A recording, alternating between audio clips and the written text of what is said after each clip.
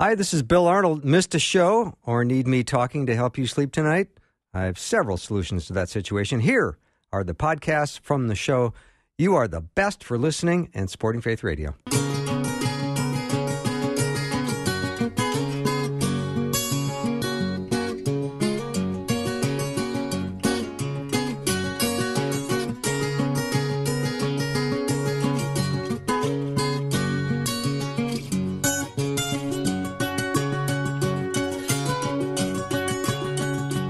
Welcome to Afternoons with me. I'm Bill Arnold, and I are amazed at how much devotionals can make such a difference in our walk. And if you've got a couple of good devotionals in your library, you know how important they are to your faith journey. And I'm so glad because we have so many life's questions, and our emotions they're not new to God. So if you're feeling exhausted or worried or lonely, or you're just facing so many of life's difficult challenges, The Power of Hope is a book you're going to want in your library. I'm so glad to have Jack Countryman as my guest on the program. He is not only Vice President and Publisher Emeritus at Thomas Nelson Publishers, but he is the author of the new book, The Power of Hope. Jack, nice to have you on the show. Well, it's just great to be with you today, Bill.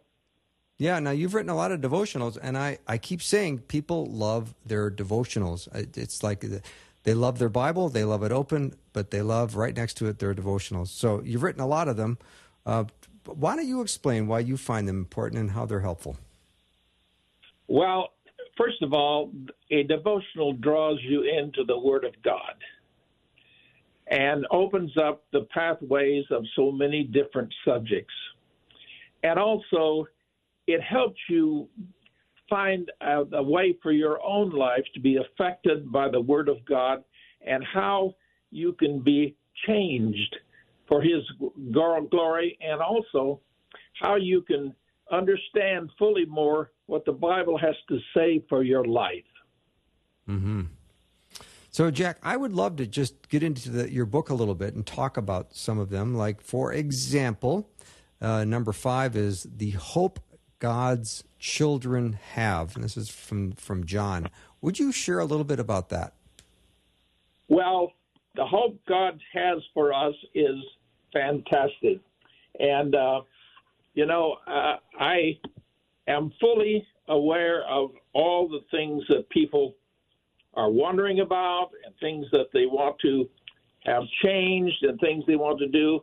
And where John speaks about the hope God's children have, he says John was a disciple of Jesus, one of the 12. He and his brothers James were Zebedee's sons, but the Lord had nicknamed the sons of thunder because they earned the name when the Samaritan village refused to accept Jesus, and the two offered to call down the thunder on them. So John was a faithful, and John was a favorite because John was a faithful servant of the Lord. Mm-hmm.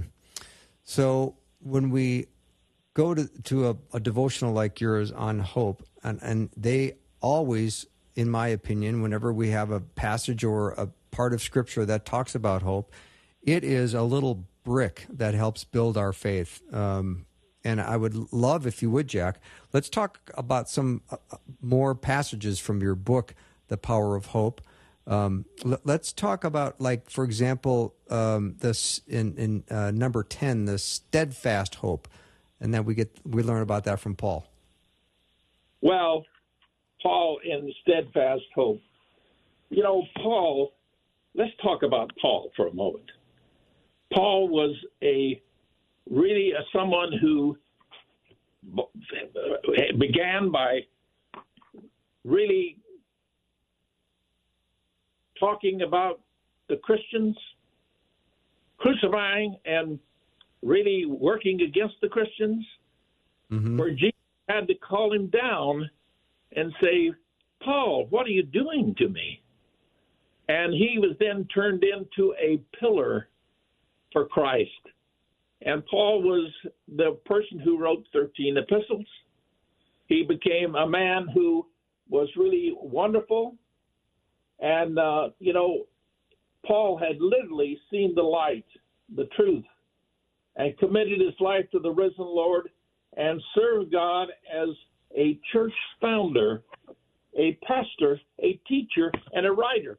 He was just a fantastic guy who really did a lot of things that are still wondered about, read about, and thought about through life. So good. All right, Jack, let's keep chatting about devotions from your book, The Power of Hope, 100 Devotions to Build Your Faith. I'm very intrigued with number 16, hoping in the Holy Spirit's work.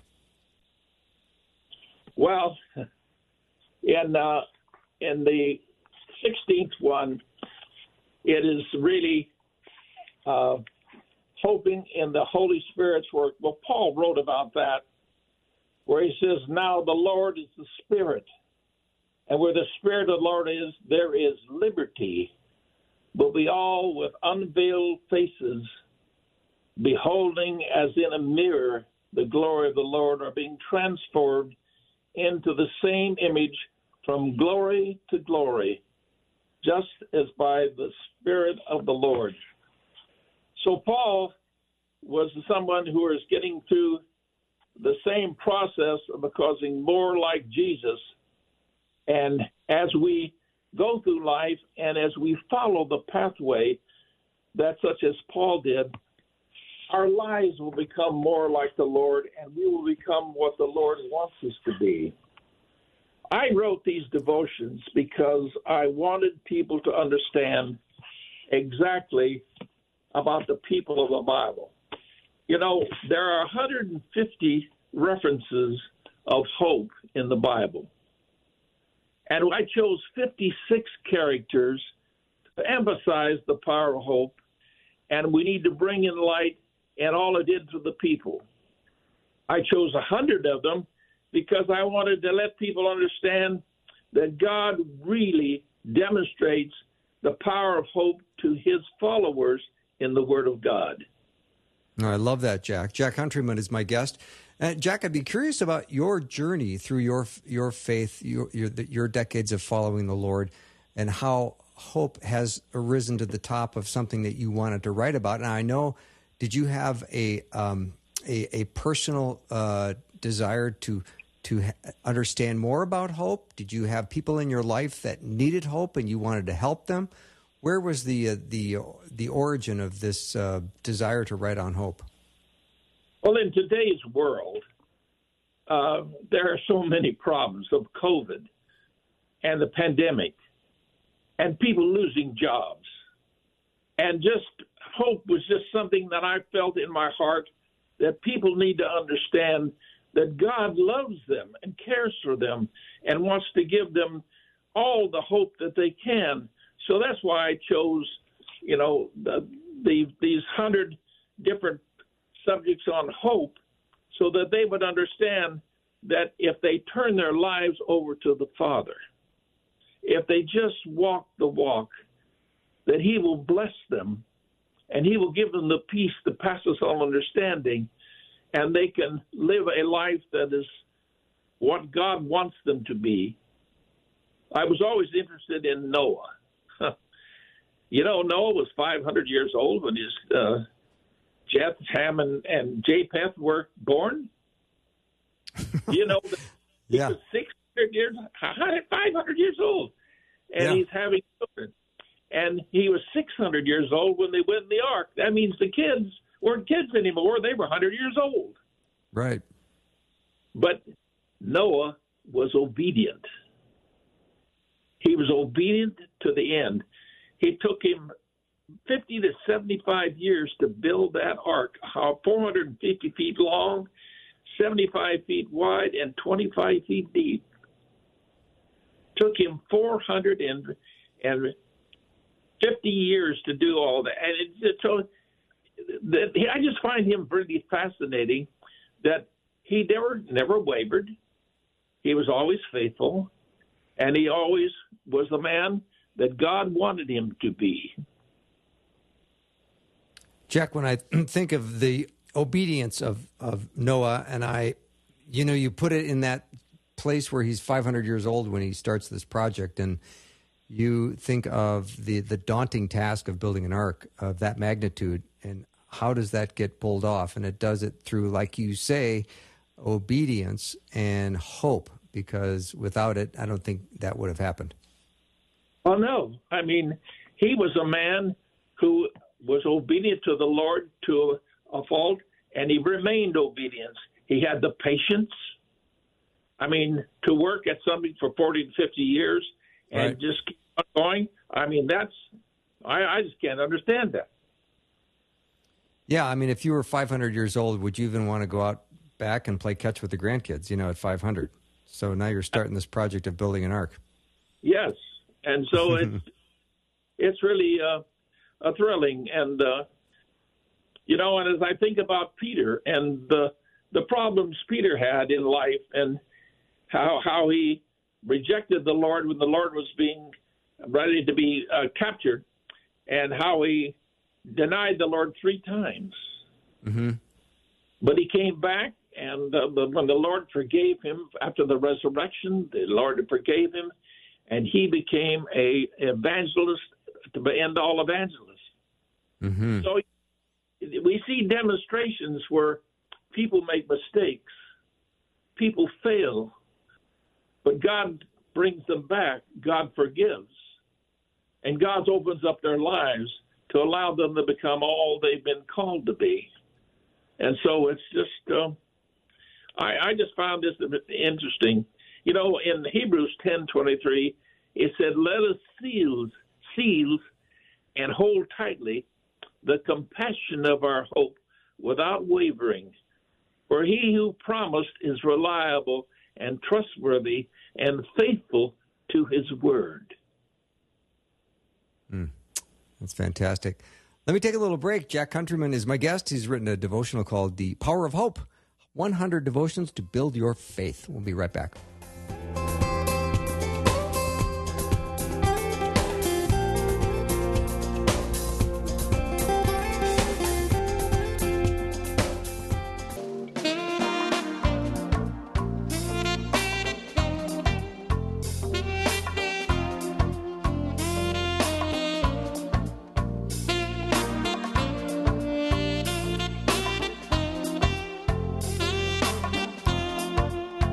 Welcome to the show, and happy Monday. Talking to Jack Countryman. He's written a book called The Power of Hope, 100 Devotions to Build Your Faith.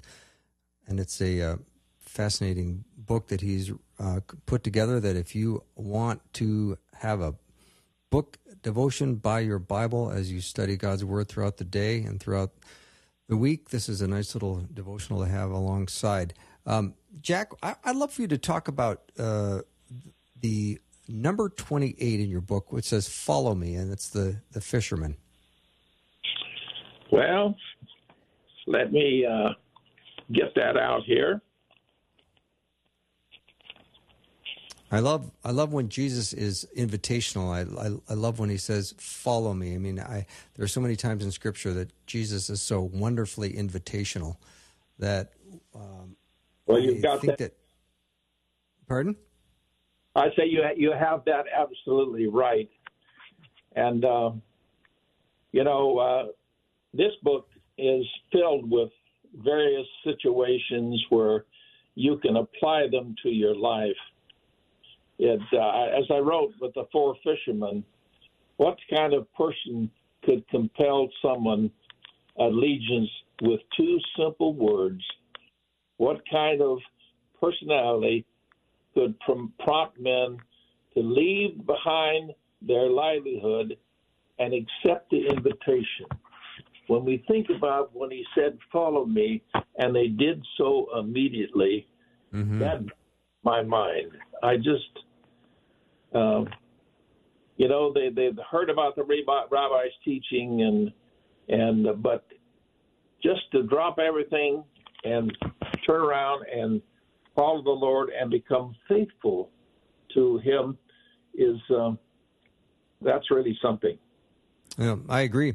And I love the number 29 where you talk about it is written, because, we talk about practical application. I love this illustration of Jesus being tempted in the wilderness after this period of time, and he responds to the enemy with "it is written." So he always leads with his thinking, which I love. He leads with the Word of God, not his emotions. Well, he gives us such an example there. Because Satan challenged Jesus 3 times, and he responded with, "Get thee behind me, Satan." Mm-hmm.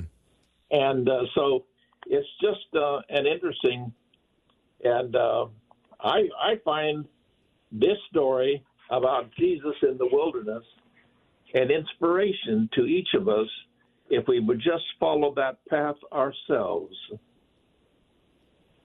I agree. All right, this is one that I would love for you to talk about because I think this is more and more what people are suffering with right now, and that is trusting God to provide. Well, that, of course, is Paul. Yes. And, Paul was so after Paul had his dramatic conversion on the road to Damascus, he became a totally sold out kind of person. And, Jesus is the author and sustainer of life. He keeps our lungs breathing, our hearts beating, and provides us with everything. And Paul pointed out another thing we can't do without in Jesus. We cannot be content without him. And so this book is so filled with things that point us toward being a Christian, point us toward living the life of these 56 different people that are in this book, and helps us to understand what the calling of Jesus is on our life. Jesus wants to have a personal relationship with each and every one of us. And he has a plan for each and every one of us. If we'll just surrender our lives to him and let him live in the center of our lives and bless us so we can bless others. Mm-hmm. It's such an important thing, I think. And hopefully I touch on the things that will draw people in and let them touch their life and change their lives for God's glory. Mm-hmm. My guest is Jack Countryman. He's written a book called The Power of Hope, 100 Devotions to Build Your Faith. Jack, I know a lot of people have prayers that they're hoping get answered exactly the way they have petitioned God with them. So maybe you could talk about the hope of answered prayer. That's number 61 in your book. Well, answered prayer is the thing that we're all are hoping for. And in that book, I said the hope of answered prayer, and that was Rhoda. Mm-hmm. In this, as at the same time, the church had gathered and asked God to have mercy on their imprisoned leader. Despite their earnest prayers, Peter's morning execution seemed inevitable. A knock on the door interrupted their prayers. Recognizing Peter's voice when he went to answer it, Rhoda immediately ran to tell the people that God had delivered Peter. And prayer is powerful. God hears and answers all of our prayers. When we come to God with a heart of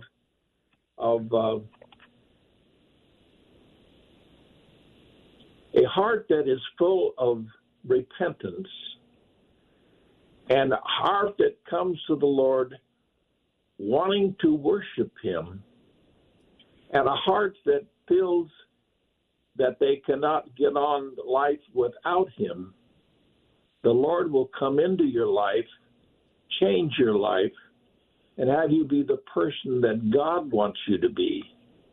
Have you ever thought about the person God wants you to be? God wants you to be faithful. God wants you to be obedient. God wants you to love him with all of your heart, your soul, and your might. And when we do, he fills us with his glory. He fills us completely, and we will become the people he wants us to be if we'll just give him the chance and let ourselves get out of the way so he can fill us with his love, mercy, and grace. That's so good. Jack, talk, if you would, a little bit about number 68 in your devotional, The Power of Hope, 100 Devotions to Build Your Faith. And that's hope for life's fires, of which nowadays there seems to be many. Well, life is filled full of strife. And, it says there are fires in our life. And I wrote, in the world you'll have tribulation, said Jesus. Jesus didn't offer any exceptions in the fine print. Tribulation, pain, loss, grief, and frustration, betrayal, unfairness, injustice, disease is unavoidable. Mm-hmm. We all have problems in life, but he is there to carry us when we can't carry ourselves. And he is there that Paul learned about the sufficiency of God's grace. And Peter experienced the redemption of the grace of Jesus. That's why these people that I've put in this book are all people that experienced a relationship with the Lord. Mm-hmm. And as they had a relationship with the Lord, we can have that same relationship. Amen. And Jack, we just have... Oh, go ahead.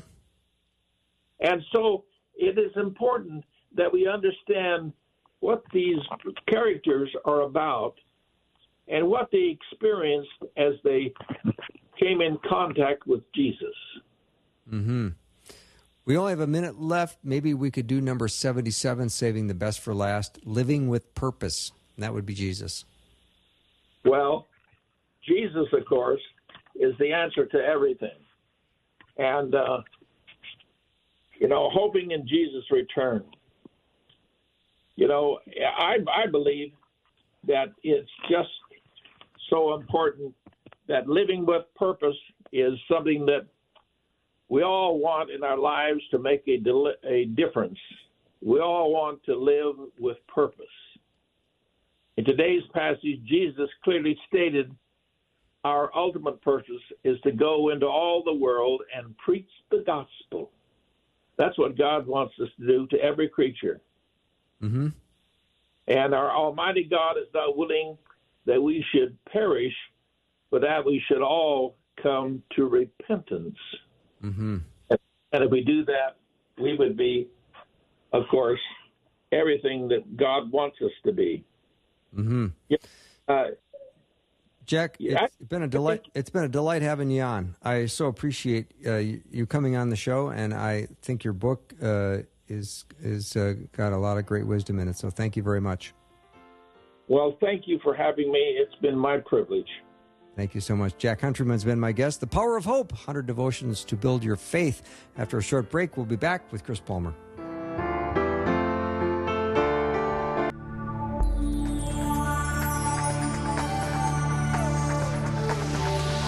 It's the afternoon show with Bill Arno. Prime time, drive time. Let's get it started. Jump in your car. Yeah. What's for dinner? Hey. It's the afternoon show with Bill Arno. Who doesn't want to learn a little Greek on Monday? I do, and I'm always glad to have Reverend Chris Palmer on. He's the founder and pastor of Light of Today Church in Novi, Michigan, and I'm just on his webpage right now. Chris, welcome to the show. Hey, Bill, it's good to be with you again. And hey, it's springtime, and I hope it's warm where you're at. It is. It's nice. And I'm at your webpage looking at your picture going, wait a minute, there's no gray hair anywhere. What's up with that? Well, I keep that one up because since that picture, I've gotten a few grays here and there. So I have to milk that one until it's all okay, good. Good. Good. Yeah. And you're currently working on your PhD. And particularly the Book of Revelation. So this is going to be a great study for you. Yeah, it's been probably, I've been doing it 4 years now, and the time has gone by quick. So imagine studying something for every day for 4 years and seeing where it takes you. So I think I'm getting to the end. About this time next year, we'll be through it. So I'll be happy. That'll be fantastic. So we're going to talk a little bit today about what the Book of Revelation and some of the Greek understandings of it. So let's get to it. One of the biggest questions that you get to in scholarship with the Book of Revelation, when you're able to, people oftentimes think, "Hey, this is a countdown to doomsday, a countdown to Armageddon," and the kind of issues that this creates is things about the rapture and things about when do we think Jesus is coming, these types of things. And I really don't venture into any of that in my thesis because I want to offer a way of reading it that maybe looks at it a little bit differently, more sort of how the historical church has looked at the Book of Revelation throughout the years, when most of our understanding of the Book of Revelation, at least when you talk to certain people, comes from the last 100 years, I'd say. And you start to look back towards history, you begin to see, hey, they were looking at this thing a little bit differently. When you get into the grammatical features of Revelation, one of the questions you have to ask yourself is, how is this book structured? Because the Book of Revelation, being divinely inspired from the Holy Spirit, also has a literary structure. It is a piece of literature, divinely inspired. And it does have a structure to it. And the way you can tell that is because there are patterns that begin to develop. And you look at these patterns and say, hey, these are unique patterns, something's taking place. And so most scholarship that I've read would argue that the structure of the Book of Revelation, when you take that 40,000-foot bird's eye view over it, you begin to see it's probably something significant is going on with the Greek phrase pneumati, which means in the spirit. And there's this term pneumati, it's the Apostle John's coinage. He uses it quite often. He uses it very specifically. He's not just throwing words around. I mean, we could say that term a lot in Christendom today, in the spirit, in the spirit, in the spirit. And I think that has become so cliche that we really don't know what we mean when we say in the spirit. It's just sort of this, esoteric experience. Everything's in the spirit. You're feeling good. You're in a happy mood. I'm in the spirit. You have too much coffee. You're in the spirit. What does it really mean? But there's something John means very significant, something about being in the spirit. He uses it 4 times in Revelation. And the first time we see him use it, he says he's in the spirit on the Lord's day. And he's talking about his time on Patmos as a political prisoner. And then he uses it again in chapter 4, verse 2, when he says that he's in the spirit. He is now standing before the throne of God, not physically, but he's having this vision experience before the throne of God. But he doesn't use it again until chapter 17 and verse 3, where he's carried away into the wilderness, and he says he's in the spirit. And then there's another shift in chapter 21, verse 10, where he says he's in the spirit. Now he's standing and seeing a great mountain. So theologians have asked themselves, what's really going on here? And I think there's something that is significant in a pattern lends itself to one of the main themes in Revelation, that is overcoming in a time of suffering and in a time of sorrow, or being someone who follows Christ. My definition of overcoming in the Book of Revelation isn't sort of an imperialistic type overcoming using bombs and nukes and military power the way that Rome would have at that time, or not bombs, with the sword.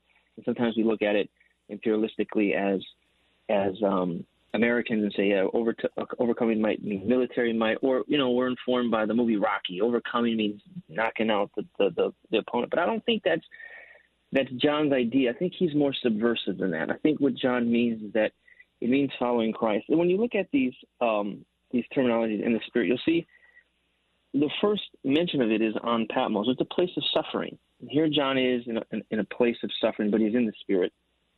And in the second place, you see that he shifts out of that place of suffering. He's standing before the throne of God, which is the exact opposite of a place of suffering. It's actually a place of triumph, the place where he sees God, who is overlooking the world and seeing what is taking place in the world. And he sees the rejoicing and the singing and the worship that takes place before the throne, so which is the exact opposite of suffering.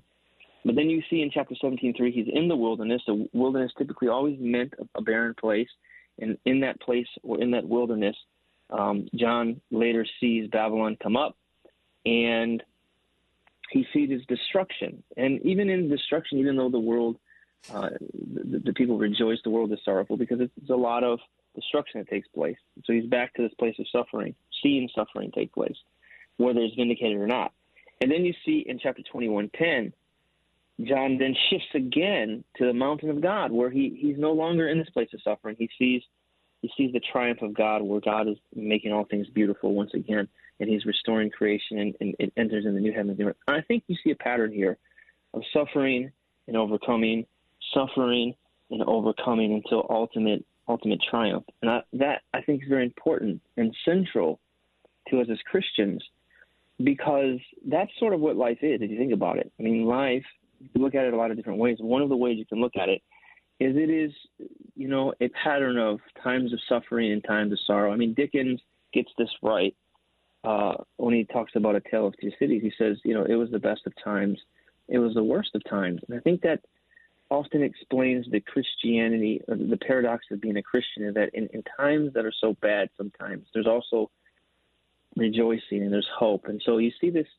suffering, but yet before the throne of God, things are taking place that are destructive, but yet Revelation is so full of worship, and it's so full of the presence of God, and it's so full of angels rejoicing. And you have this mix in there that becomes uniquely disorienting at times, and you're like, how can there be so much tragedy and sorrow, but yet at the same time there's so much worship? And I think that's really what's mysterious and the mystique behind the book of Revelation, is that even in the worst of times, it seems like there's the best of times. And even though there is great suffering that takes place, I think that there's a hope that Christians maintain. I mean, it's similar to what the Apostle Paul says in 1 Thessalonians chapter 4, when he says, we're not those that suffer as having no hope. I mean, yes, we do suffer, but what's different about our suffering is the fact that we hope for the best and we remain hopeful, and the fact that God is reconciling the world unto himself. He is bringing forth this human flourishing. We take our requests to God with everything that's broken in our life, and he's somehow mysteriously and unknowingly to us making those things beautiful in his time. And that gives us a reason to really rejoice. And I think that's what the narrative is doing. I think this pattern, this enumati pattern, is in the Spirit, speaks to us that the way that we maintain our hope and the way that we maintain our joy in times of crisis, in times of sorrow, whether we're suffering or watching others suffer and suffer because they're suffering, has to do with the power of the Holy Spirit and how the Spirit has been given to us. And that's just a product of the Spirit, that in the worst of times, somehow we find the best of things. Chris, I appreciate the wisdom on all this, and I know that we have to hold that tension in our hearts, in our heads, that we've got suffering at some level, and then we also have incredible joy that can't be taken away from us on the other side. And just as believers, I think we need to walk in that understanding that we hold that conflict all the time. And it's always the suffering and the victory that we're talking about now. I also want to get back to in the Spirit. I always think of that as just a metaphor for practical daily living, and that if we are united and the indwelling of the Holy Spirit is in us, we walk in victory. Our Christian life is a journey, but we're walking in victory. Yeah, I think the term spirit is, in one sense, it's an otherworldly experience. It's not something that is. We might apply our language today and say it's not something that's natural. I mean, that's the context I grew up in. They would say that, it's not of the natural, it's of the supernatural. I'm fine with that language because it's trying to get at there is something that's taking place that's numinous. It's the divine. It's the divine intervention of a holy God that is supplying our life with his very presence down inside of us. It's the transformative presence. I also think that in John's case, it was a sovereign act of God on his behalf to bring him into a place where he's observing something, in the sense that John is using in the Spirit. He's observing the world in a way that he's observing a reality that he hasn't seen before. And I think that goes hand in glove with what you're saying, Bill, is that in being in the Spirit, part of that is the shift in our perspective that we have. I mean, it's so easy to look at the tragedies that are taking place in life and look at it from the perspective of whatever news station you're inclined to look at or what the pundits are saying.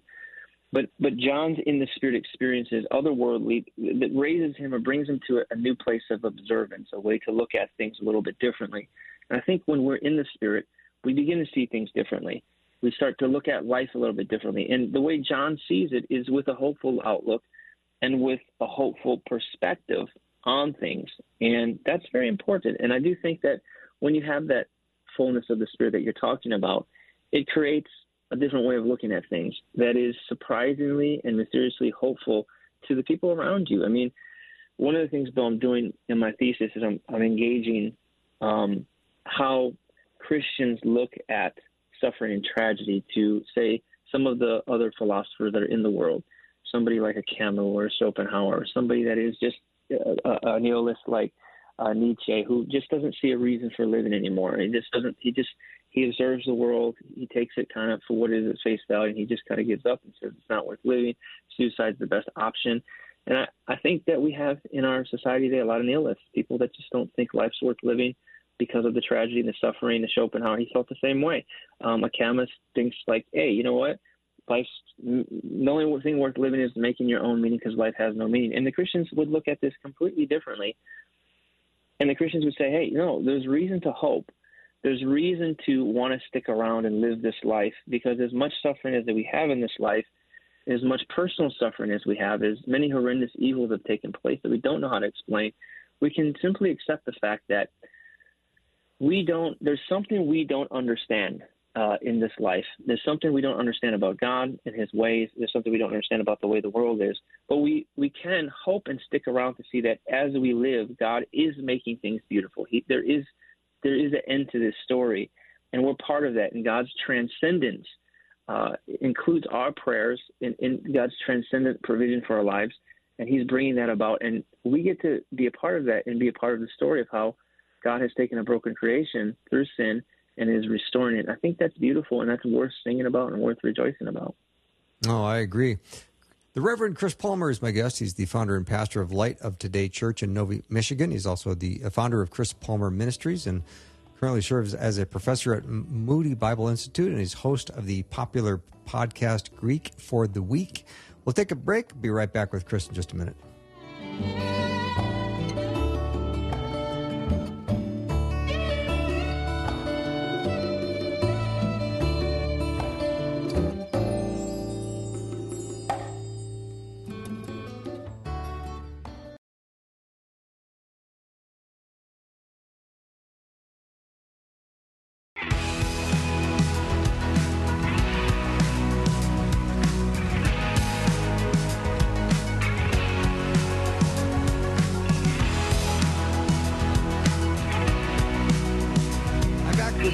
Chris Palmer, founder and pastor of Light of Today Church in Novi, Michigan, and also he is my go-to Greek guy. So as we talk about Revelation today, Chris, and you had doing some of your thesis work on how Christians view and deal with suffering differently than non-Christians.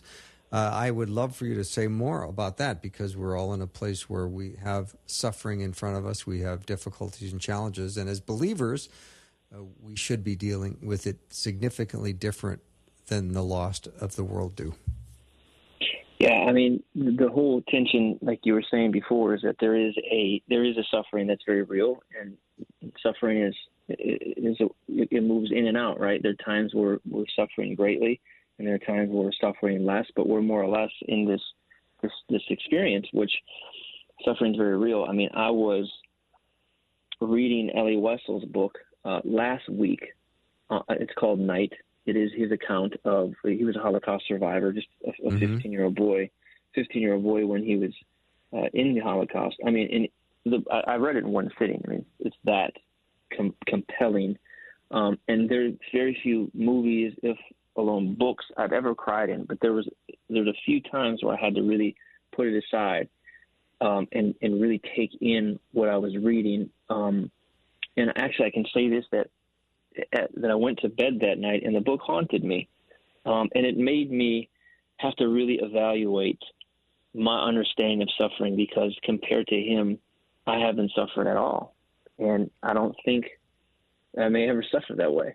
I don't think any of us do. I mean, it just was a real eye-opening. So I had to really think through, am I even qualified to speak on these subjects? Because, and that's one of the difficult things is when you're talking about a subject like suffering, to not oversimplify and not over-truncate it and not try to speak the collective whole, especially when you haven't been through suffering. But again, on the other side, that doesn't make your suffering any less real because you haven't suffered to the extent that a guy like Elie Wiesel has suffered. But you have gone through suffering. I mean, we've all gone through heartbreak. We've all gone through losing somebody we love. We've gone through, whether it be a death or a breakup.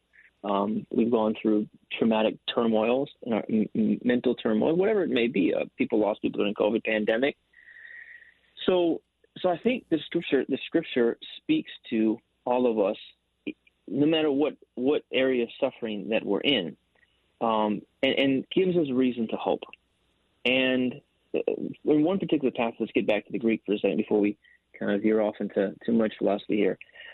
There's a passage in Revelation 18 that I really appreciate, probably more now than ever. And when I was growing up in circles, this is about the destruction of Babylon. I'd always hear, yes, this is the fall of the revised Roman Empire. It's going to be destroyed. And it was kind of like this anticipation of a future reformation of 10 kingdoms inside of modern-day Europe, and it was going to fall one day, and that was going to take place at the end of the tribulation. And I think if we can get beyond that reading, we can look at it. There's some takeaways that are applicable right now, because when you read that way, it's kind of like you're holding this off until then, and it all makes sense then. And I don't think that's how the first century understood this. I think when you take an examination of it, the idea of was a very provocative image, because they were the oppressor of God's people for so long that since the time of the exile, the name Babylon became synonymous with anybody that was persecuting any people of God. So when the Christians were being persecuted, because many of them were former Jews, they maintained this Babylon language and applied it towards whoever they saw that were oppressing them at that time. And so the imagery was very clear that this was the oppressor of God's people. And you see that there's this imagery in chapter 18 where Babylon has fallen. The oppressor of God's people has been broken. And the first few verses, an angel sings over Babylon. And this is in the classic formation of a funeral dirge. And so he's singing this funeral song, this wailing song over them. And there's two responses to the fact that Babylon has been defeated. Number one is that the peoples of the earth begin to wail because Babylon's gone. But yet the people of God, they begin to rejoice. And I think this kind of shows the defeat of unjust power that had for so long caused so many people to suffer. And you see that to illustrate this in the vision, John says in verse number 24 or 21 here, that a mighty angel took up a stone like a great millstone and threw it into the sea and said, so will Babylon, the great city, be thrown down with violence, and it will be found no more. Now, if you think about this, we've all thrown a rock into the water, and I suspect that every rock that I've ever thrown into a body of water that's deeper than, say, 6 to 8 feet, okay, is probably still there, and over time the silt continues to bury that rock, and it only goes down further. And so the idea is that when you throw a rock into a water, especially a deep abyss, you're never going to see it again. Nobody's ever going to see it. It's never going to see the light of day. It just expresses an infinite, final defeat. And this isn't just talking about the Babylon back in Daniel's day, okay? It's talking about any wicked power structure that's the cause of people suffering. And so if we integrate this into Elie Wiesel's understanding, and I try to be sensitive to him because I don't think this answers the problem of his suffering, but I think it does give us some hope, at least as readers, at least as people reading from an outside perspective, is that governments like Nazi Germany and what they were doing to people have been seen by God. God saw that. God sees the oppression that's taking place in South Sudan. He sees the oppression that's taking place here in America, a society that is being built, empires that are being built, economic systems that are being built off the backs of the innocent people, where the rich and the powerful benefit off of the manipulation and taking advantage of people that are poor, and God, he does not stand for that. And ultimately, it doesn't take place right away. And that's the real difficult part, the mysterious part that Elie Wiesel, one of the most gut-wrenching part of the book is when a young boy was hung inside of, I think it was Borna, or one of the camps that he was in, and they watched the death of this 12-year-old boy. And Elie Wiesel says to this 15-year-old, says to the guy next to him, "Where is God?" And the guy next to him says, "You're looking at him, and he's hanging." In other words, God is dead. He's not here. He's been defeated. Oh. But the Bible gives us a reason to hope otherwise. And the New Testament saints were the victims of brutality. And I think that helps us to understand that even though the New Testament saints were victims of brutality, there was something within being in the Spirit where they were able to say, you know what, Babylon will, like a millstone, be thrown into the waters, never to be seen again. And then after that, what's so significant, and that's 18 in chapter 19, Jesus comes and he wipes away every tear. And so I think that's just really what speaks to the hope that we have, that we're not going to understand it all, but we have reason to hope.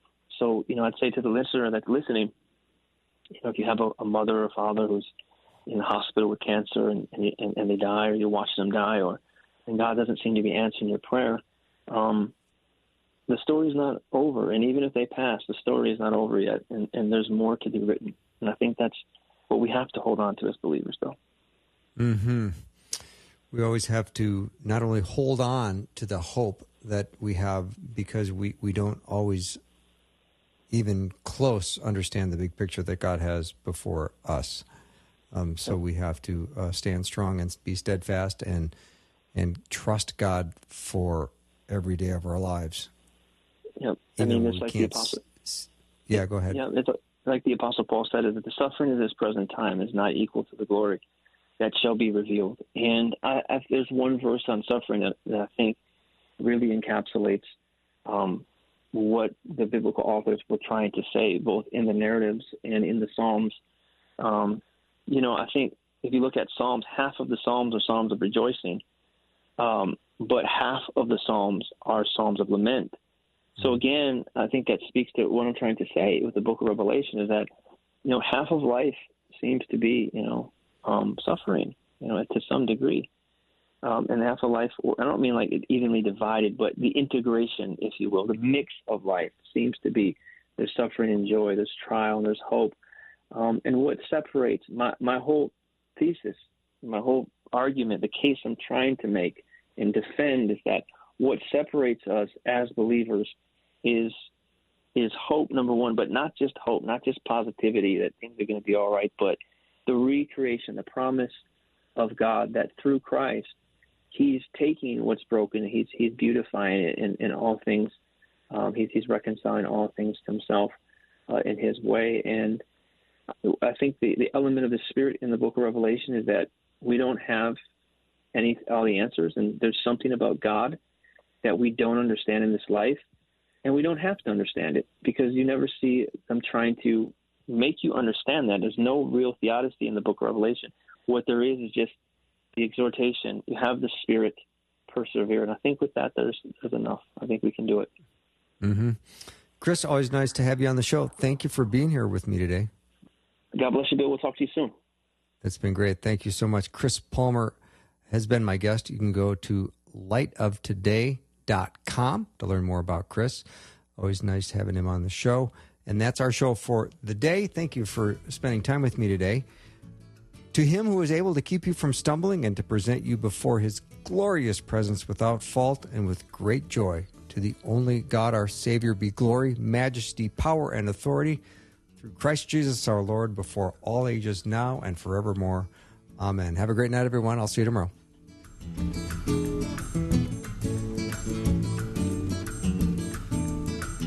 Thanks for listening. Programming like this is made available through your support.